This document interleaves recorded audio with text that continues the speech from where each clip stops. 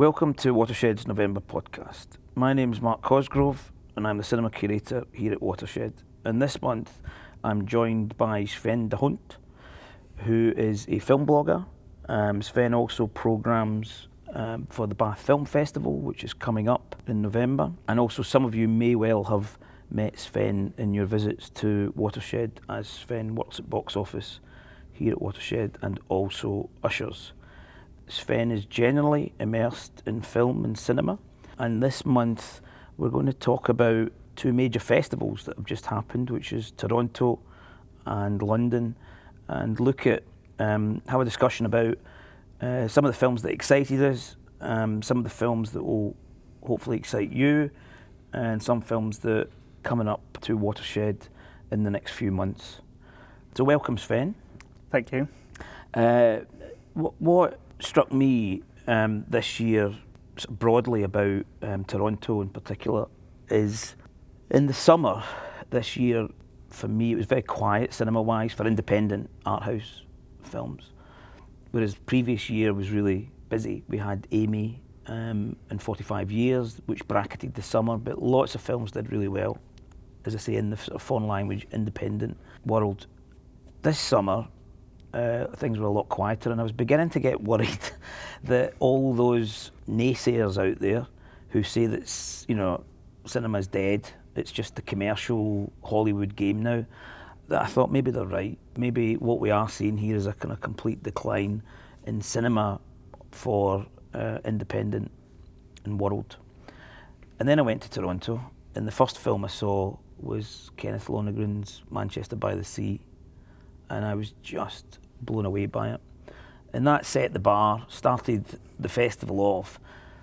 35 or so films later, I thought to myself, what's the problem? There's such a fantastic range of films that are around that are perfect for Watershed, perfect for independent cinemas. Was that similar? Did you have that experience? Yeah, well, I think you have two completely different narratives. Of course, in the summer you have the blockbuster narrative, and the multiplexes are really busy, and it's always a quieter season for the independent cinemas.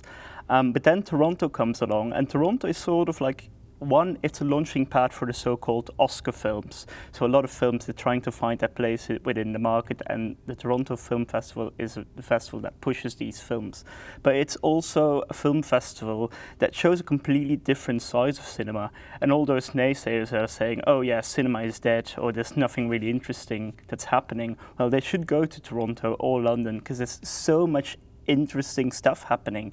And I was quite surprised by the sheer size of a film festival like Toronto. 300 films are playing, and there's so much quality out there. And I think the state of cinema is top-notch for the moment, and I think Toronto has really proven that. Especially a film like Manchester by the Sea, which you touched upon, which was probably my favourite film of the festival. So let's talk about some of the titles then. What we've mentioned Manchester by the Sea, Kenneth Lonergan, which comes out in January. Interestingly, it was shown at Sundance in earlier this year in January, and I'd been tracking it since then, and then its next sort of major platform was Toronto. Similarly with Birth of a Nation, which we'll come on to later in the podcast. But what titles in particular stood out for you?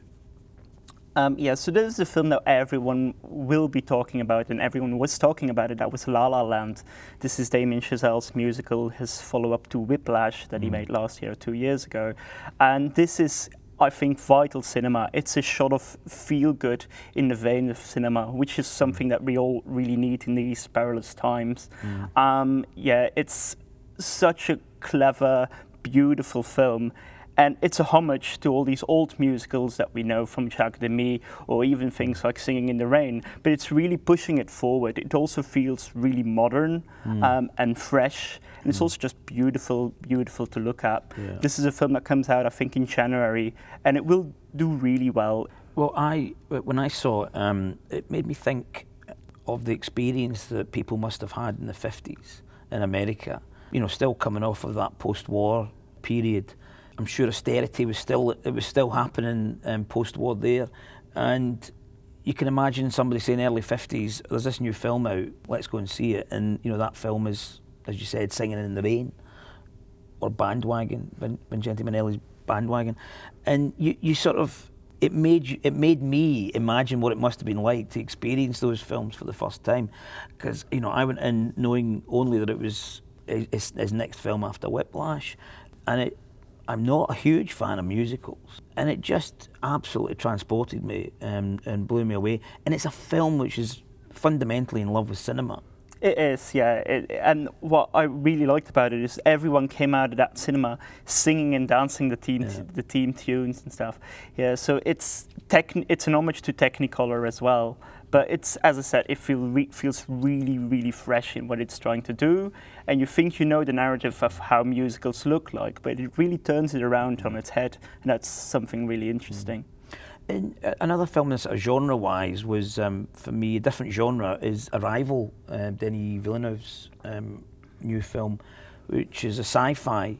But if you imagine sci-fi in a Star Wars style of sci-fi, it's just not in that territory at all. It's a much more cerebral film, which I thought was quite extraordinary in the way that it played with ideas of time and past and future within the sci-fi genre. So it just felt as though that genre was being re-energized in some way. Yeah, I think Arrival, what it's doing, it's a really interesting film in that way. It's a big budget film. It's going to play for a really big audience, but it's taking all these really smart, cerebral concepts and ideas, and it's exploring all these interesting notions. It starts off as the premise of Close Encounters of the Third Kind or Independence Day, and it has a little bit of that, but it's doing a lot more. It's a very intelligent piece of filmmaking, and it's a film that we all need right now, I think. Yeah. In a way, it does take off where Close Encounters almost ends, as it were, because it is about the communication with aliens, but actually it's communication with ourselves probably as much. And as you say, given the sort of geopolitics of the moment, it does have very much have a message about now. Yeah, it's a metaphor of the times we live in, I think. But it's quite subtle. It's not too on the nose. I think it was a beautiful film, also with some really good performances at the center of it. And yeah, director Denis Villeneuve, he's going to do the next Blade Runner. So I think that film is in good hands. And that's coming up in November, actually quite soon. But another one that's coming up soon that was on in Toronto was Tom Ford's Nocturnal Animals, which when I started out, and Tom Ford, of course, is the designer, known for his clothes, fashion, design stuff, but he's also made a feature film, Single Man, and this is his second feature, Nocturnal Animals. And when it started, I thought, this is very much Emperor's New Clothes. It's speaking about the fashion industry, the art industry, the art world. But then it became one of the sort of most gripping sort of film noirs. Yeah, it's a film that's really, really in love with itself and its own aesthetic. But I think underneath that, there's so much more. It's a film that's really rich in substance. Yeah, the main character, also played by Amy Adams, she is a gallery owner. And basically, I think it's quite easy to see parallels between Amy Adams and Tom Ford. Tom Ford has made a film about hyper-aesthetics, which is a thing he really knows best. I think he did a really good job in bringing his story across. I think it's a really interesting film, as long as you don't take it all too serious. Sometimes it's playing on a really thin border between self-serious and really, really silly, and it constantly balanced on that line. I think it really holds the line brilliantly, and I think that's really exemplified by Michael Shannon's role in it. I mean,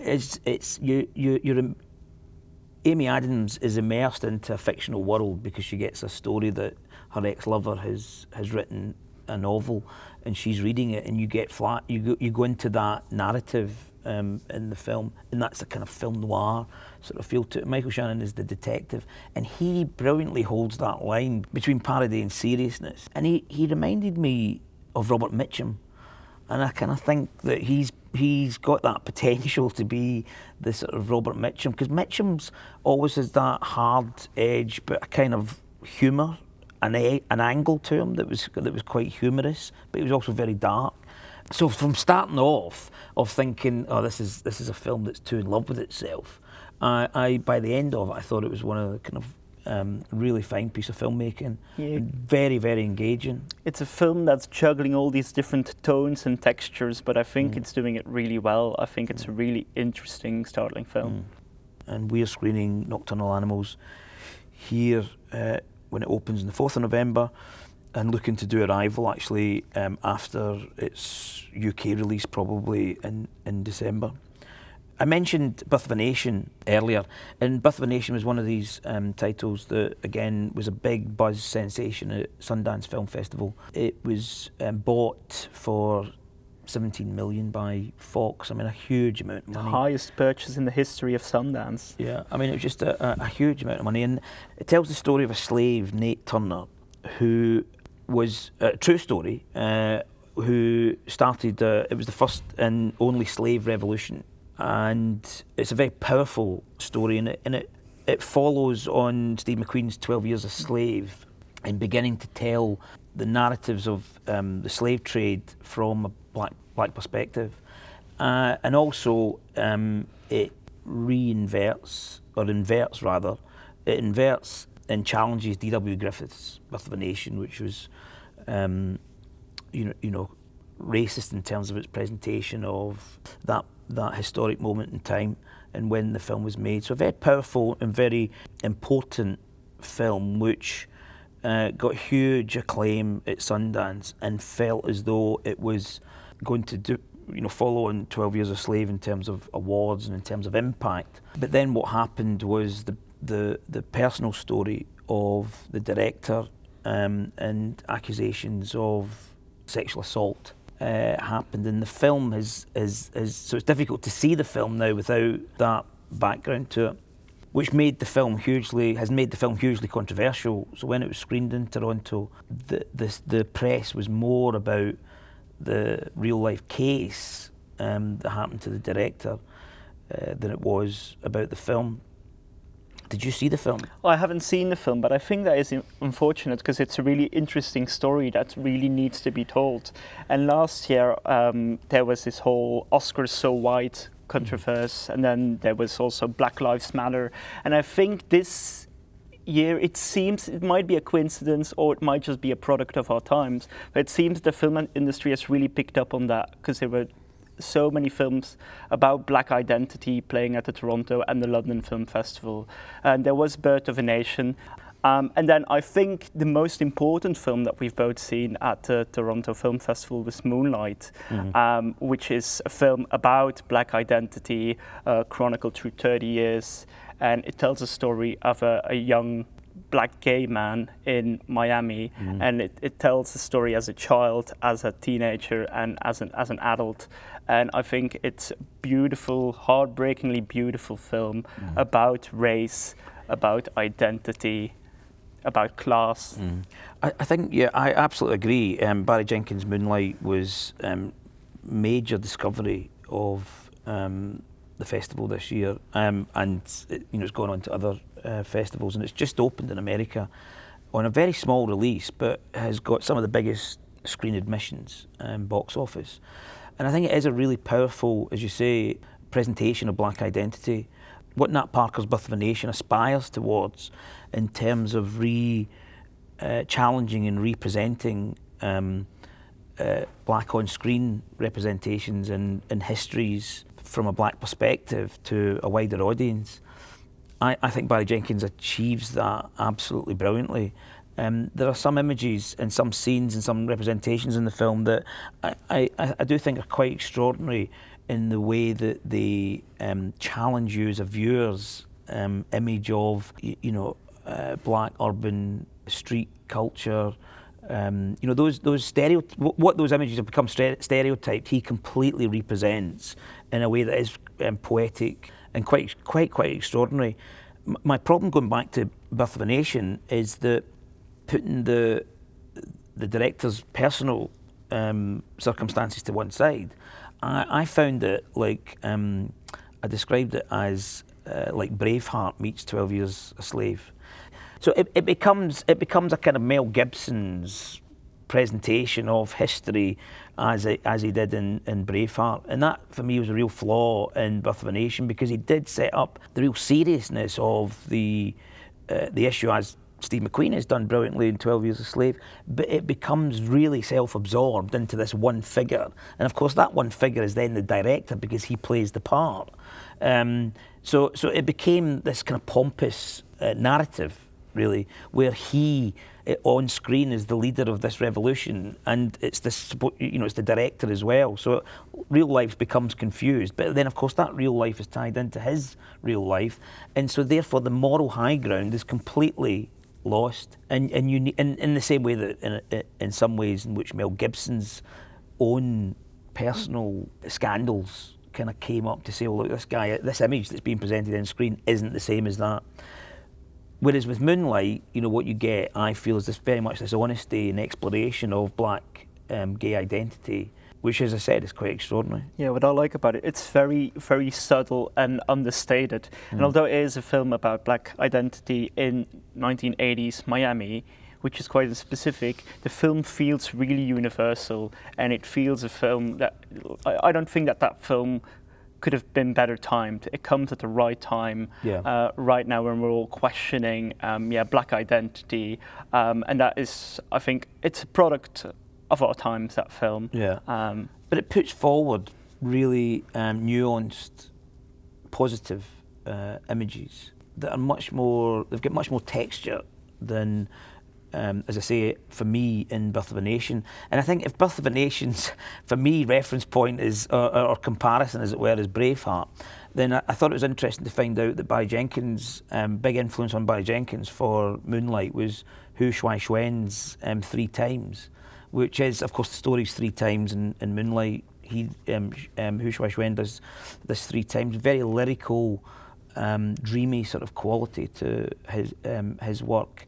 And that comes across in this American film. And he has also stated Claire Denis as one of his influences, although I do think it feels as his own work, and it's a very unique film, probably the most unique film, original film I've seen in a long time. But I know another a film that you were really enthusiastic about is Jackie. So this is Pablo Larraín's. I don't really want to use the word biopic, because whenever we use the word biopic, we do think of films like that Diana film with Naomi Watts, or Grace of Monaco with Nicole Kidman. And this film could have easily become such a film, because it handles an important time in history, and it handles an iconic character. But I think what the good thing is about Jackie is it's directed by Pablo Larraín, who's a really good Chilean director who directed No with Gael Garcia Bernal. He directed The Club a couple of years ago. And he's an outsider. He's from Chile, so I think it's really interesting to let him tell the story of American history. So Jackie tells the story of Jackie Kennedy in the wake of John F. Kennedy's murder, and how she's dealing with the politics. But it's also an interesting study of grief and how she's dealing with that. And it's a beautiful film. It's extraordinary because it manages to be very intimate about her grief, surrounded by the White House and the politics and politicians and everything that's going on. It's very intimate about her and personal about her grief, but yet you feel it's about the historical moment as well. The whole of sort of history is in there in that moment in the 60s, when there was a kind of optimism and progressiveness around the Kennedy idea, and she embodies that. So she's also dealing with that as well. Yeah, so I think of Jackie as a kaleidoscope that brings it all together in this one character, but it handles it really well. I think there's a really good balance between something that's really small and intimate and personal, and the geopolitics of the situation. And I think Pablo Larraín is doing an astonishing job.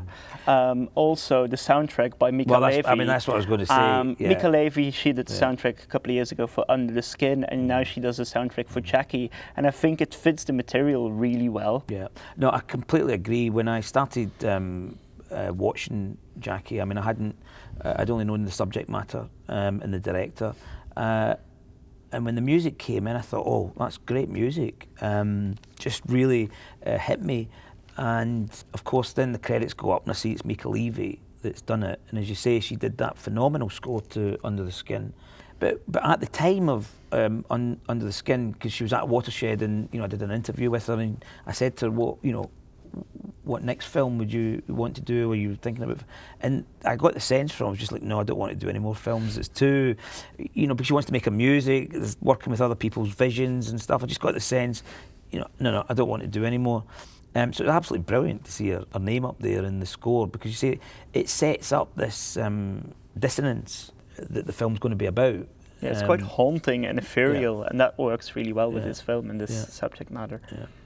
Well, thank you, Sven, for running through those forthcoming titles. Lots of them are going to be coming up over the next few months, and we'll be screening them at Watershed. As I said, Nocturnal Animals is coming up on the 4th of November, La La Land in January.